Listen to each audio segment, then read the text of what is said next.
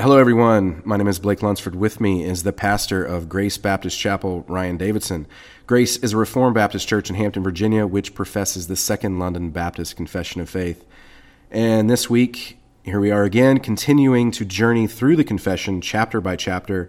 This week, chapter 2. Ryan, how you doing, brother? I'm doing well, brother. Good to see you. You too. So chapter 2 of our confession is titled Of God and of the Holy Trinity. And like last week, this is another foundational chapter. It's crucial to our understanding of Reformed theology. And as you can see in just a moment, it does contain some rather technical language, but it's a very rich, very sweet chapter. Ryan, let's get into this. First question, is it fair to say that this particular doctrine, the doctrine of God, that it's one of the most under-realized or misunderstood doctrines today?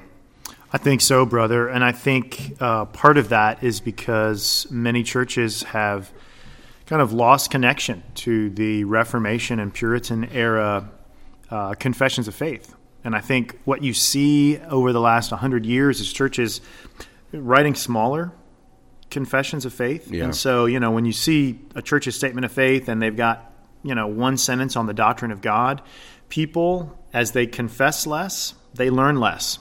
And I think that's probably why it's misunderstood. Yeah, there's just not enough today written on it. Right. Well, let me read. We're going to read the first chapter in our confession. There's three paragraphs, in chapter 2. Let me read the first paragraph. This is of God and of the Holy Trinity. Paragraph 1.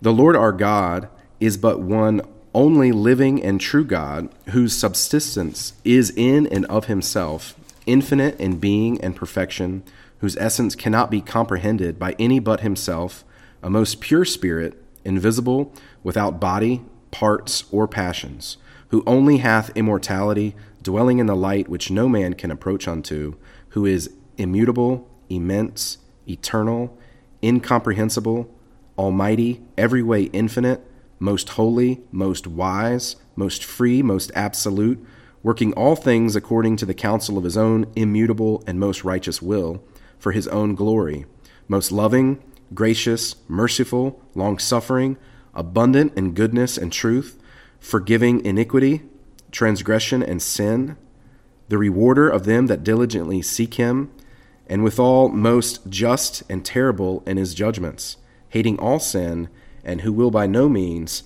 clear the guilty. All right, that's the chapter. A lot of terminology in there. Pastor Ryan, anything here, any particular terms that you think are especially in need of clarification? Yes. I think, that paragraph in chapter 2 is lengthy, and a lot of those words we might already recognize. Immutable, right? He doesn't change. Eternal, he is timeless. He always exists.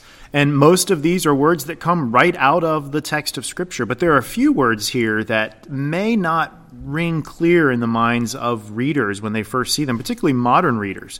The first word is that word subsistence. You read it. It says, whose subsistence is in and of himself. I think, that's a technical word that we need to consider. I'll just read a sentence or so. Jim Renahan in his new work, To the Judicious and Impartial Reader, which I would commend to listeners, that just came out, says this, quote, "This one God exists by and from himself. The term subsistence is used twice in this chapter, each instance carrying a different sense. In this first occasion, the one that we're talking about, it refers to the self-existent life of God." And then he gives a very technical definition from the theological dictionary. So I think that when we see that word subsistence, we can just say to ourselves that that word has to do with God's self-existence. God's self-existent life is in and of himself. But there's a second word that I think is worth mentioning, and that is the word parts. Now, we all know what the word parts means, but the text says that God is without body, which means he doesn't have a physical body, but he's without parts. This speaks to the doctrine of divine simplicity, the idea that God is not made up of parts, that God is not put together like building blocks, or even like we are. We are body and soul. His existence is not dependent on lesser parts to make him up. And that's very necessary. And this is called divine simplicity. So when we say that God is not made up of parts, it is that God, as Jim Renahan would say, is not a composite being. He's not the sum total of divine attributes, but he simply is all that he is. But then that third word that I think is worth mentioning, and that is the word God is without passions. You know, we use that word passion in our day to mean something like, I'm passionate about world peace, I'm passionate about good coffee, these kinds of things. But the word passions essentially means being acted upon from the outside. Sometimes that word can be associated with emotions. You know, I see something and it makes me happy and I laugh. Or I see something and it makes me sad and so I'm moved and my response is to cry. But God is unchanging. God is not a God of passions like us. He's not impacted from the outside and thus changed in any way within. The term for that is divine impassibility. God is impassible.